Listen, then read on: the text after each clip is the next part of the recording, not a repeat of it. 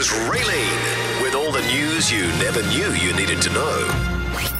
Have you ever ridden on an elephant or seen an elephant in the wild? Or no? No. Okay, your eyes are wide. No, aren't but they? I remember Raja, the elephant at Auckland Zoo, who used to do elephant rides. Yes. And I would have been about 4 or 5, and I said to Mummy and Daddy, can I do that? And they went, no way. So that's close Actually, enough. I went on the back of one and it was for something to do with radio many years ago at Wellington really? Zoo. But I mean, I hate going and seeing animals like that in any zoo In Wanganui, environment. I actually got into the tiger and lion encampment and trained a tiger with no wire between us In Wanganui? in Wanganui. Wow. Travelling circus. Anyway, your point. Oh, I see.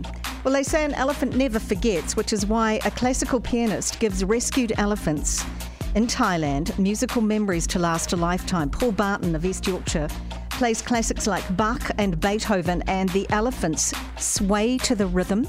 They sometimes put their trunk on the piano. They sometimes even sing along. He usually starts with a lovely slow number, and they just absolutely love it. He said it's a connection that you cannot find in words. Wow. I hope you're not rolling your eyes at me, Andrew. So beautiful. It is beautiful, and I will ask the lovely Ethan to actually put the video online Of the elephants enjoying the playing of the music. Okay.